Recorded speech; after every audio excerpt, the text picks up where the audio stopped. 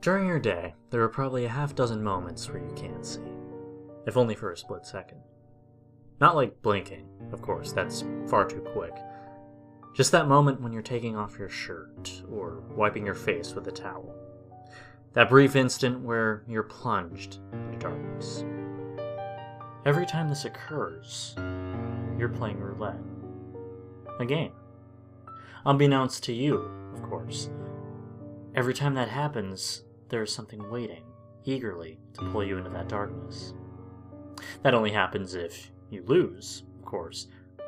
One day you might even open your eyes to find that you're not where you were before. There are unsolved missing person cases every week. Those people? Well, they lost.